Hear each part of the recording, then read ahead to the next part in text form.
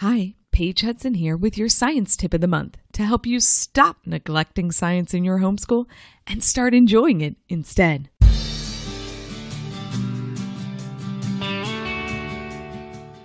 This month, I want to encourage you to add in a few activities for fall science. Pumpkin spice lattes, apple pies, autumn nut mixes, orange, red, yellow decorations, and cranberry candles. Here in Florida, we pull out all the stops for fall because it sure doesn't feel like fall yet. As I record this tip, our temps are still in the 90s. This far south, our autumnish weather comes around December. But that doesn't stop us from finding ways to mark the change of the seasons. Beyond the fall flavors, colors, and smells, we also like to add in a few seasonal science activities on our Friday Fun Days. So this month, our homeschool science tip is to add in a few fall science activities to highlight the change in the season. Here are a few ideas. Make a fall leaf book.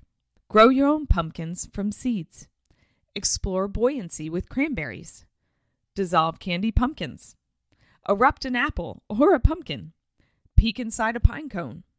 Chunk a pumpkin with a homemade catapult. Learn about acids and bases with cranberry juice. Make nature prints with fall leaves and berries. And watch why the fall leaves change colors. So there you have it, a few ideas for adding a bit of fall science to your homeschooling plans this season. If you head on over to the link for this tip in the show notes, we'll have links to all those activities that were mentioned. Thanks for listening, and I hope you have a great month playing with fall science. Thanks for listening to this Homeschool Science Tip of the Month, which is sponsored by Elemental Science. Until next time, keep observing, learning, and staying curious. And I hope you have a great month playing with science.